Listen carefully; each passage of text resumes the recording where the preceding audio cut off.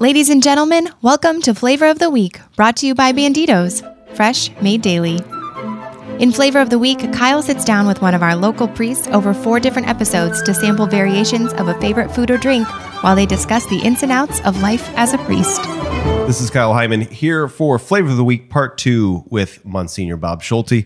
We've been trying some ice cream, and I don't know where we go from here because last week you gave us a 10 out of 10 on the sea salted caramel truffle. Yeah, it was very good, very creamy. Maybe I was just real hungry at that point. All right, this one was a kind of like a rocky chocolate. road. New York chocolate chunky something. Okay, yeah, sounds good.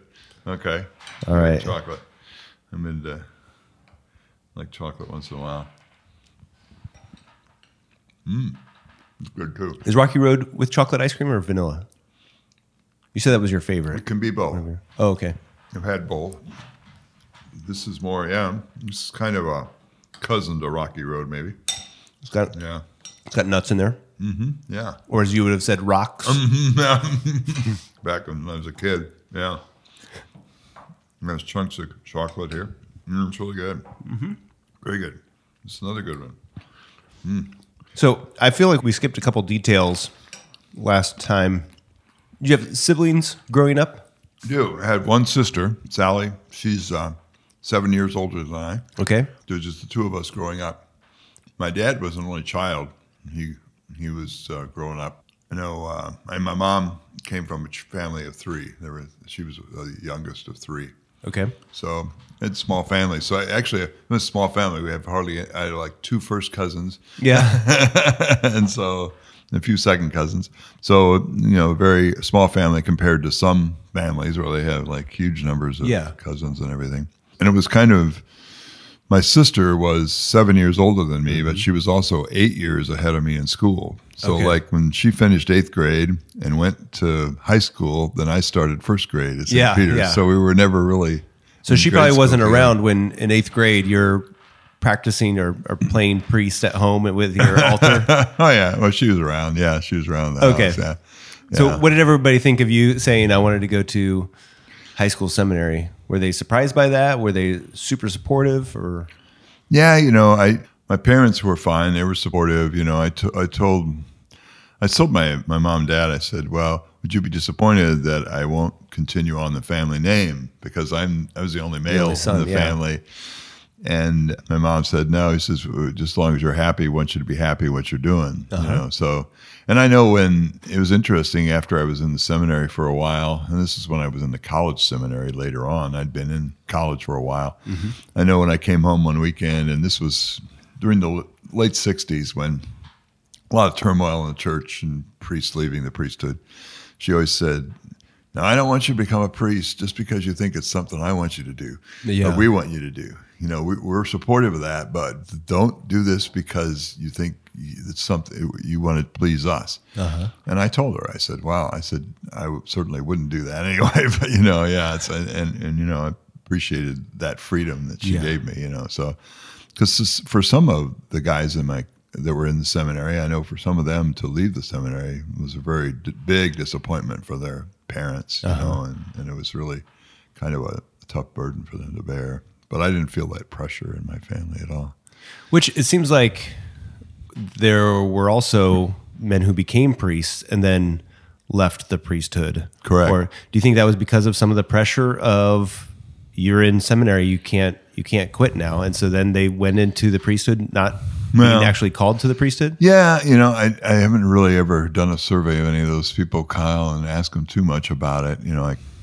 Some of the guys that left, they met a girl, and this became, kind of a whole new avenue in their life that what they wanted to do.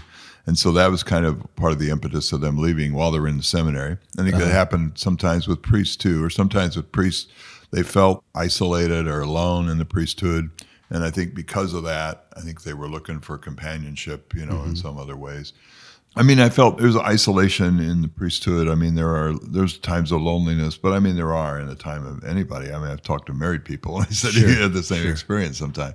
So it's not, I never thought of it as terribly unusual. And I always felt a lot of support from the parish community. after I went to the high school seminary at Wawasee, I went to St. Meinrad Seminary in southern Indiana. Yeah. And I was a Benedictine monastery.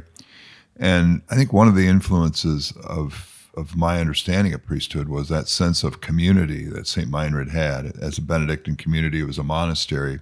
I had close to 100 monks living there together. I got to know several of those monks. And just the struggles that they were experiencing with religious life, but also the belongingness and the companionship that they had as part of that. It kind of gave me a vision for what my priesthood was going to be like. I said, okay, I thought seriously about being a Benedictine, a priest. But then I really felt like, no, I really feel called by the Lord after prayer, that the diocesan priesthood. But I want to always think of the parish as my family. This is my family. These are the people that I'm a part of. These are the people whose lives I want to be a part of. If they invite me to attend things, I'm going to go. If they want to, I want to talk to them. I want to get to know them as a family. Yeah. I think approaching the parish that way, and to me, the highlight of the priesthood each week is Sunday Mass, when you have Mass with the community and the whole community is gathered together in prayer. And you greet the people before Mass, after Mass, and things like that. That, I think, keeps the isolation and the sense of aloneness, quite a bit at bay. Yeah. So you don't regret choosing diocesan priesthood over the religious life like a Benedictine? No, not at all. I like to be rooted. I mean, Fort Wayne is where I grew up in this diocese in Northeast Indiana, and it's become, where I'm very comfortable and very much at home. And there's a certain personality and characteristics of the Midwest, the upper Midwest here. And I think it's just kind of I've visited other places. I've talked to my classmates in other places, and it's a different environment in a sense for the church as well as for just the society and things. Yeah, I think sometimes we can take it for granted, the support for Catholicism that there is around here. And, we might complain about a few things here or there, but we really do have a pretty active community and diocese here. Right. Yeah, it's true. Yeah. I was coming over through the school, and I was walking down the hallway, and one of the 8th graders came out of a classroom and almost hit me with the door because the door swings out in the hallway. And he says, I'm sorry. He was very apologetic, and he says, are you? And he was holding the door, and he said, are you going to go in here? And I said, no, I'm just going down the hallway. He says, okay, thank you. And he was heading off to the bathroom or something, but he was just so polite. I said, there's this, young teenager who's so polite and everything. And I think that's very typical of the kids here. Yeah. So what were some of your assignments before getting assigned to the cathedral? My first assignment was at Sacred Heart in Fort Wayne, southeast side of town. Sure. And it was a smaller parish. It had a school, but it was neat. I was just there with just the pastor and myself, and we had a really. I thought it was a great experience. Actually, I was there as a deacon. I did an internship there, and when we were in the seminary, our internship was kind of split up.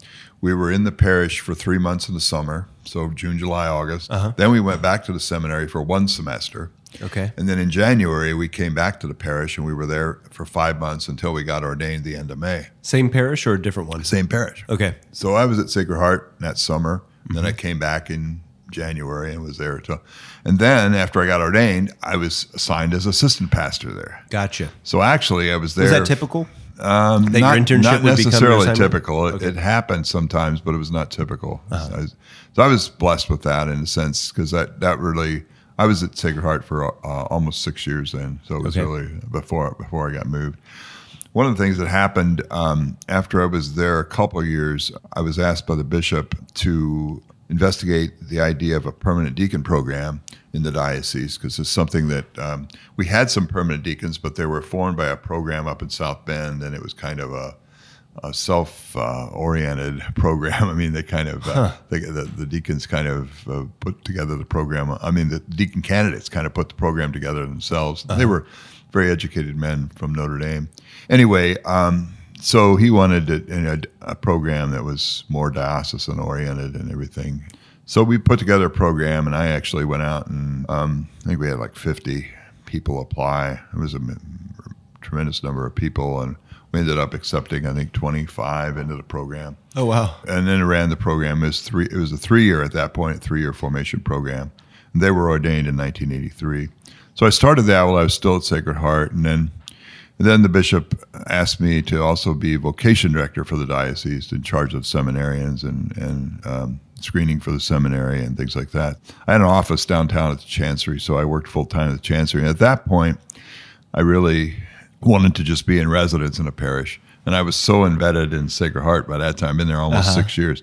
So I said, I really need a change. I really need to be in an environment where I wasn't so, people weren't asking me to do stuff all the time. Yeah, because of your other obligations. Because I had other, things. And I was doing a lot of traveling up to South Bend and around the diocese.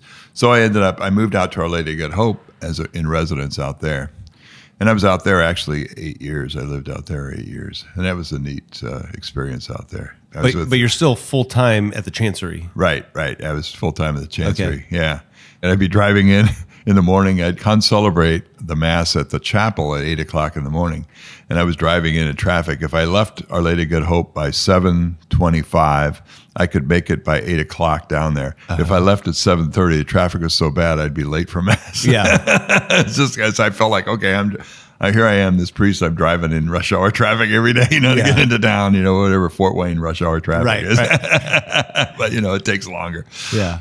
But anyway, I enjoyed that ministry and working. And then toward the end of that time, Bishop Darcy at that point asked me to consider starting a new parish on the southwest side in Aboit Township. They'd had a community that had been meeting there for some time. They were off of a kind of a satellite parish off of St. Joseph. And the priest would go out and offer Mass in a public school every Sunday. I would say when we started out there, we had everything in a cardboard box. It was roughly 2.5 feet long and by a foot wide and about a foot tall. Everything we had in the cardboard box. That was what the parish started out with when I started in January. Which would have been what? Candles, chalice, altar linens, that's it. Bread, books, vestments, all the stuff you needed for Mass. Wow. They had a cafetorium all set up theater style, and they had a table on stage, and that was where we said Mass. That's how we started. So by the time I started, we had 2 Masses on Sunday morning, and then we started a Saturday night Mass as well. So we had... And it took us 2.5 All done at the public school. Yeah, at the public school, Haverhill School. Okay. But it took about 2 years, 9 months, and we got the church built, and we were able to move in the church then and have the Mass in the church then from there on. So that was a great experience of forming the parish and kind of getting it together. The parish was already the community was formed, but it was just a matter of now we're an identity. Now we're a parish, and we were named after St. Elizabeth Ann Seton. The bishop really wanted to name a parish after a woman. We don't have that many parishes in the diocese named after women, and she was an American saint, and so that was kind of... So was that bishop's choice for that? Yes, Bishop Darcy's choice, yeah. Okay. Right. Yeah, he asked me for input, and I said, I got a special devotion to Kateri Tekakwitha. Okay. From when I was a kid, I read about her life. And Who was blessed at the time? Yes. Okay. And in order to name a parish after a blessed, you need to have special permission from the Rome. Okay. And so we didn't want to wait that long. Yeah. And I didn't want to start a parish and saying, well, okay, we're not sure what our name is, but it might be this, but we don't know, so that's why St. Elizabeth Seton was... Probably would have been one of the first churches named that. Yeah. But then you would have had to change the name to Saint. Right. Yeah, that's true. Yeah. At some point. So anyway, but St. Elizabeth Ann Seton was great. She's a great saint, great patroness for the parish. All right. Well, I have so many questions about that, but we're out of time. So I guess my final question will be, what do you think of the New York chocolate? Oh, that's interesting. This is really good. The last one I gave a 10, so this one I got to give at least a 9. This is really good. It is good. All right. Well, thank you so much, Monsignor Bob Schulte. We'll have more on upcoming episodes of Flavor of the Week.